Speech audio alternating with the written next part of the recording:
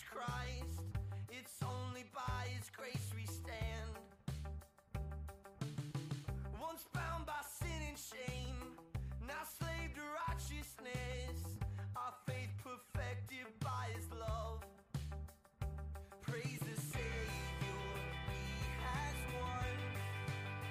Our sin defeated through His blood. Now exalted, Jesus reigns. Hail the King, praise His name. While we were weak, He died, making us reconciled to God for all eternal days. And even in our fading flesh, our only hope and rest is found in faith that Jesus saves. Praise the Savior, He has won. Our sin defeated through His blood. Now exalted, Jesus reigns. Hail the King, praise His name.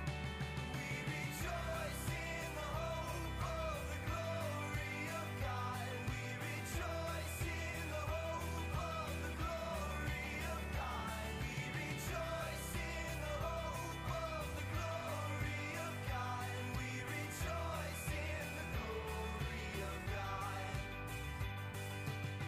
Our hope of glory is found in the one who gives great joy to sing about the love that He poured out.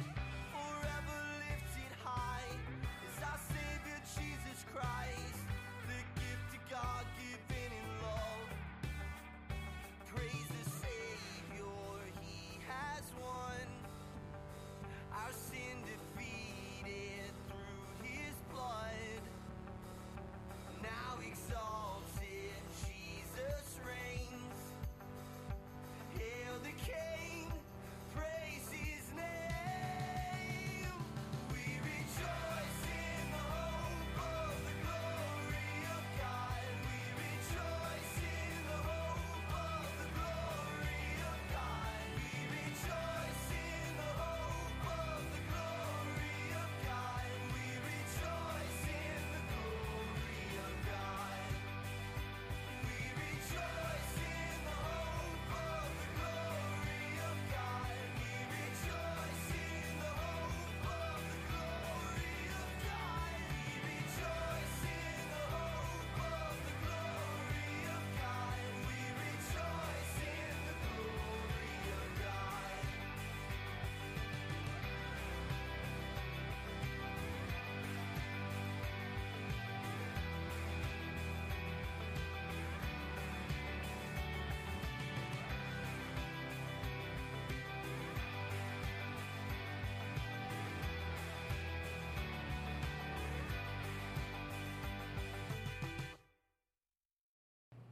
And our New Testament reading today comes from Acts chapter 10, verses 1 through 23. In Caesarea there lived a Roman army officer named Cornelius, who was a captain of the Italian regiment. He was a devout, God-fearing man, as was everyone in his household. He gave generously to the poor and prayed regularly to God.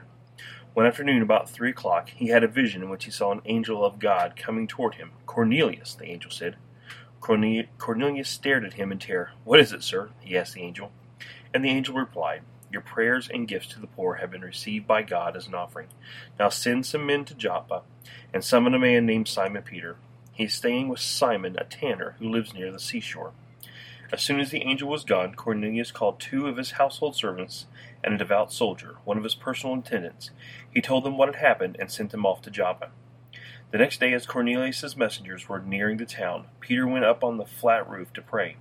It was about noon, and he was hungry, but while a meal was being prepared, he fell into a trance. He saw the sky open, and something like a large sheet was let down by its 4 corners. In the sheet were all sorts of animals, reptiles, and birds. Then a voice said to him, "Get up, Peter, kill and eat them." "No, Lord," Peter declared. "I have never eaten anything that our Jewish laws have declared impure and unclean." But the voice spoke again, "Do not call something unclean if God has made it clean." The same vision was repeated 3 times. Then the sheet was suddenly pulled up to heaven. Peter was very perplexed. What could the vision mean? Just then the men sent by Cornelius found Simon's house. Standing outside the gate, they asked if a man named Simon Peter was staying there. Meanwhile, as Peter was puzzling over the vision, the Holy Spirit said to him, 3 men have come looking for you. Get up, go downstairs, and go with them without hesitation. Don't worry, for I have sent them. So Peter went down and said, I'm the man you're looking for. Why have you come? They said, We were sent by Cornelius, a Roman officer. He is a devout and God-fearing man, well respected by all the Jews. A holy angel instructed him to summon you to his house, so that he can hear your message. So Peter invited the men to stay for the night. The next day he went with him, accompanied by some of his brothers from Joppa.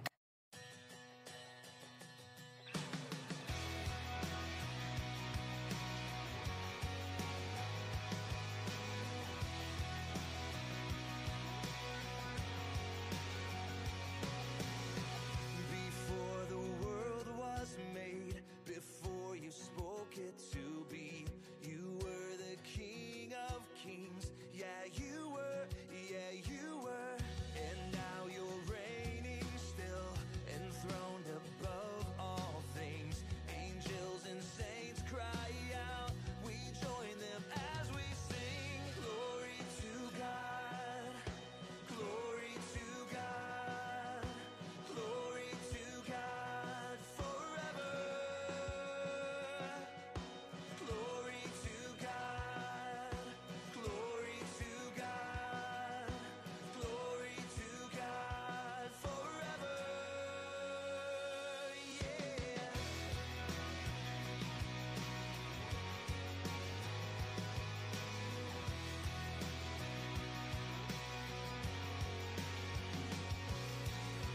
Creator God, you gave me breath so I could praise your great and matchless name all my days, so let my whole life be a blazing offering, a life that shouts and sings the greatness of our King. Glory to God, glory to God, glory to God forever.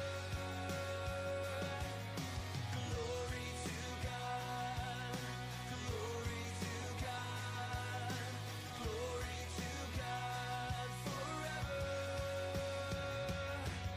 And take my life and let it be all for you and for your glory. Take my life and let it be yours. Take my life and let it be all for you and for your glory. Take my life and let it be yours. We sing glory to God, glory to God, glory to God forever. Glory to God, glory to God, glory to God forever. We sing glory to God, glory to God, glory to God forever. Glory to God, glory to God, glory to God forever. And take my life and let it be all for you and for your glory. Take my life and let it be yours. Take my life and let it be all for you and for your glory. Take my life and let it be yours. We sing glory to God, glory to God, glory to God forever.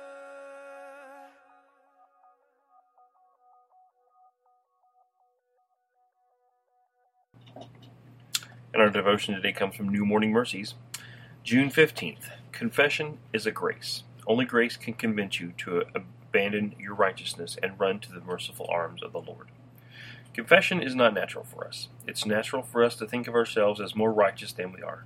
It's natural to blame our wrongs on others. It's natural to say our behavior was caused by some difficult circumstances we were in. It's natural to exercise our inner lawyers and defend ourselves when we weren't confronted with a sin, weakness, or failure. It's natural to turn the tables when being confronted and tell our accusers that they are surely bigger sinners than we are. It's natural to see ourselves more as lawkeepers than as lawbreakers. It's natural to point our biblical literacy of theological knowledge as proof of our spiritual maturity. It's natural to be more concerned about the sin of others than our own. It's natural to be more critical of the attitudes and behaviors of others than our own. It's natural for you and me to be blind to the depth of our spiritual need.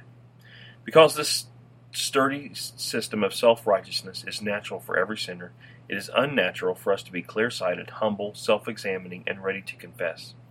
Blind eyes and a self-satisfied, self-congratulatory heart stand in the way of a broken heart of confession. We don't grieve our sin because we don't see it. It is ironic that we tend to see the righteousness we don't have, and we fail to see the sin that stains our everyday lives.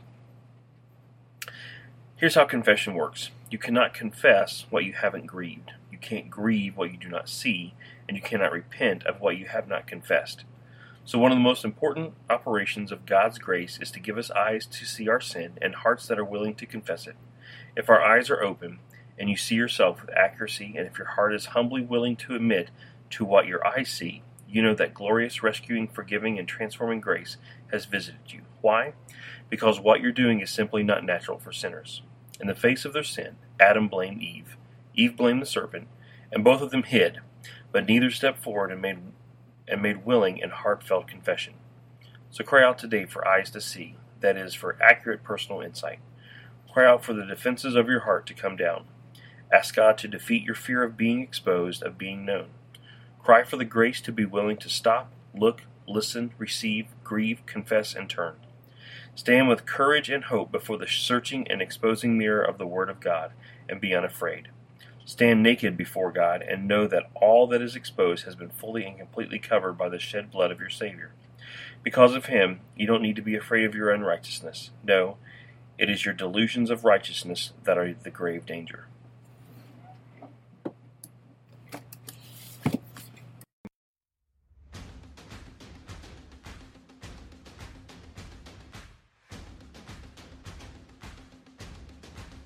Here and now, I'm in the fire and above my head. Being held under the pressure, don't know what'll be left. But it's here in the ashes, I'm finding treasure. He's making diamonds, making diamonds out of dust. He is refining, and in His timing, He's making diamonds out of us. I'll surrender to the power of being crushed by love, till the beauty that was hidden isn't covered up. Oh, it's not what I hoped for, it's something much better. He's making diamonds,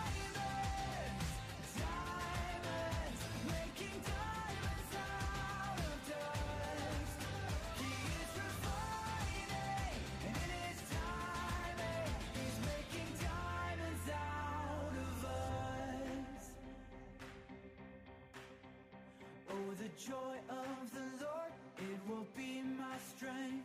When the pressure is on, He's making diamonds. Oh, the joy of the Lord, it will be my strength. When the pressure is on, He's making diamonds. Oh, the joy of the Lord, it will be my strength. When the pressure is on, He's making diamonds, making us rise up from the dust. He is refining.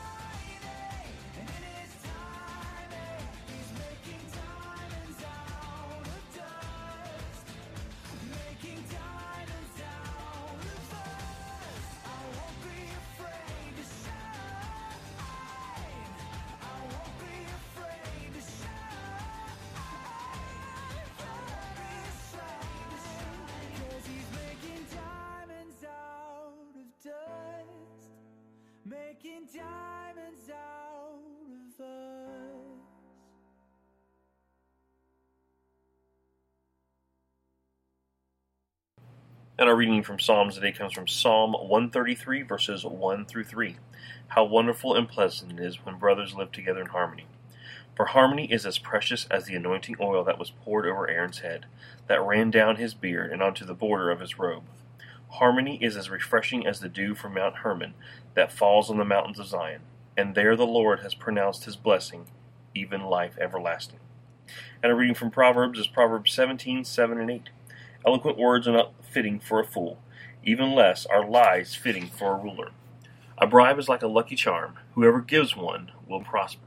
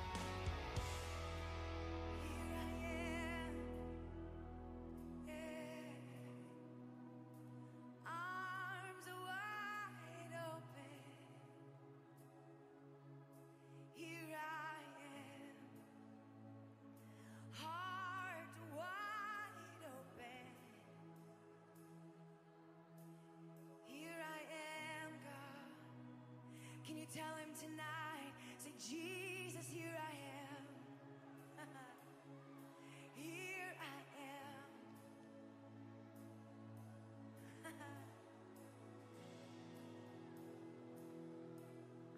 Here I am. Arms wide open. Jesus. So I shout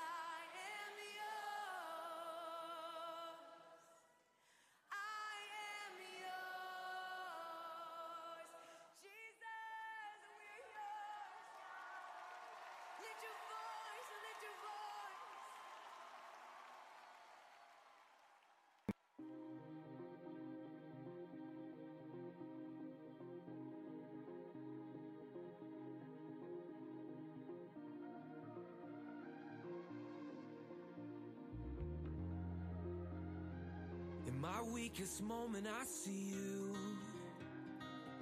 shaking your head in disgrace.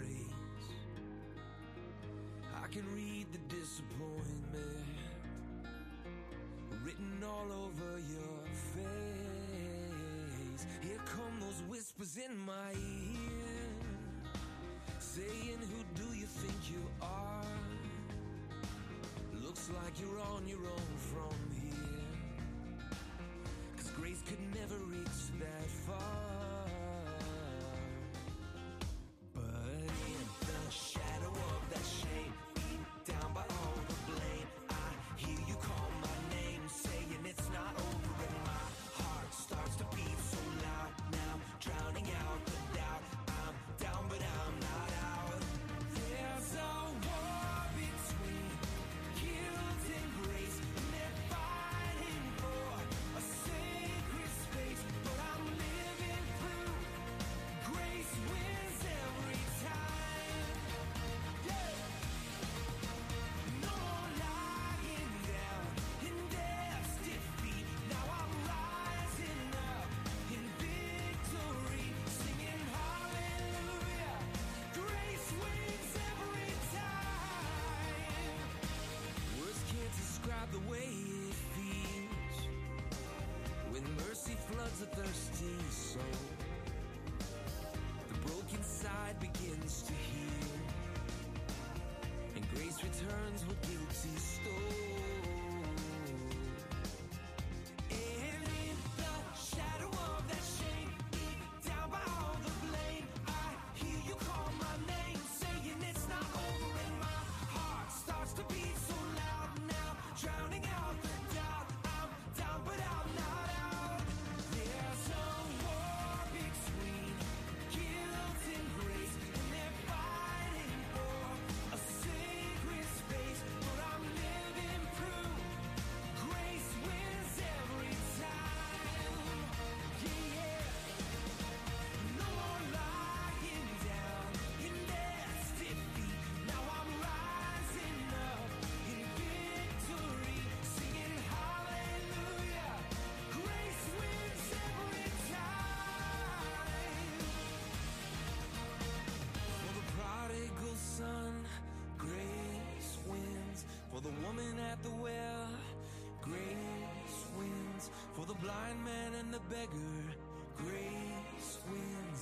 For always and forever, grace wins. For the lost out on the street, grace wins. For the worst part of you and me, grace wins. For the thief on the cross, for a world that is lost. There's a war between guilt and grace, and they're fighting for a sacred space, but I'm living proof. Grace wins every time. Yeah. No more lying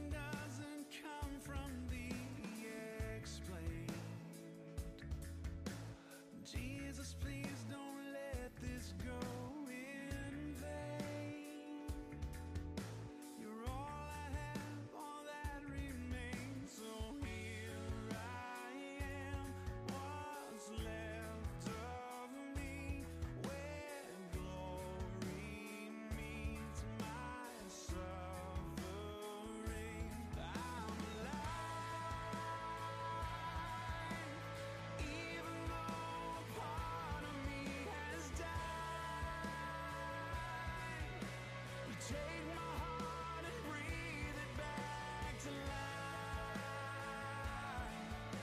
I fall into your arms open wide.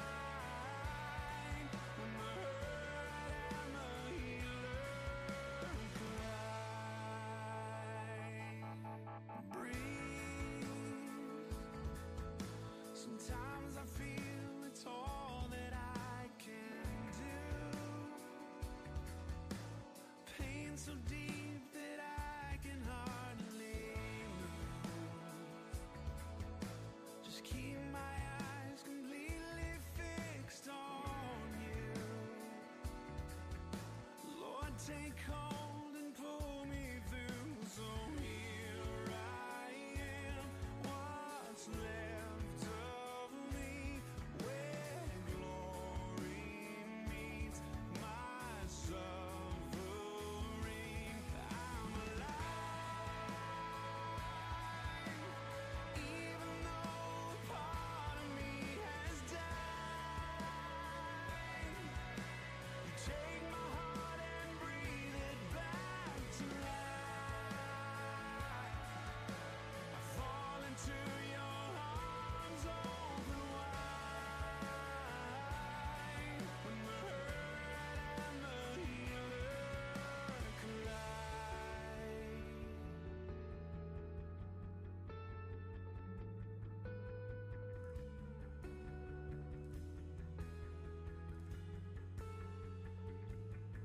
It's the moment when humanity is overcome by majesty, when grace is ushered in for good, and all our scars are understood, when mercy takes its rightful place, and all these questions fade away, when out of our weakness we must bow and hear you say it's over now.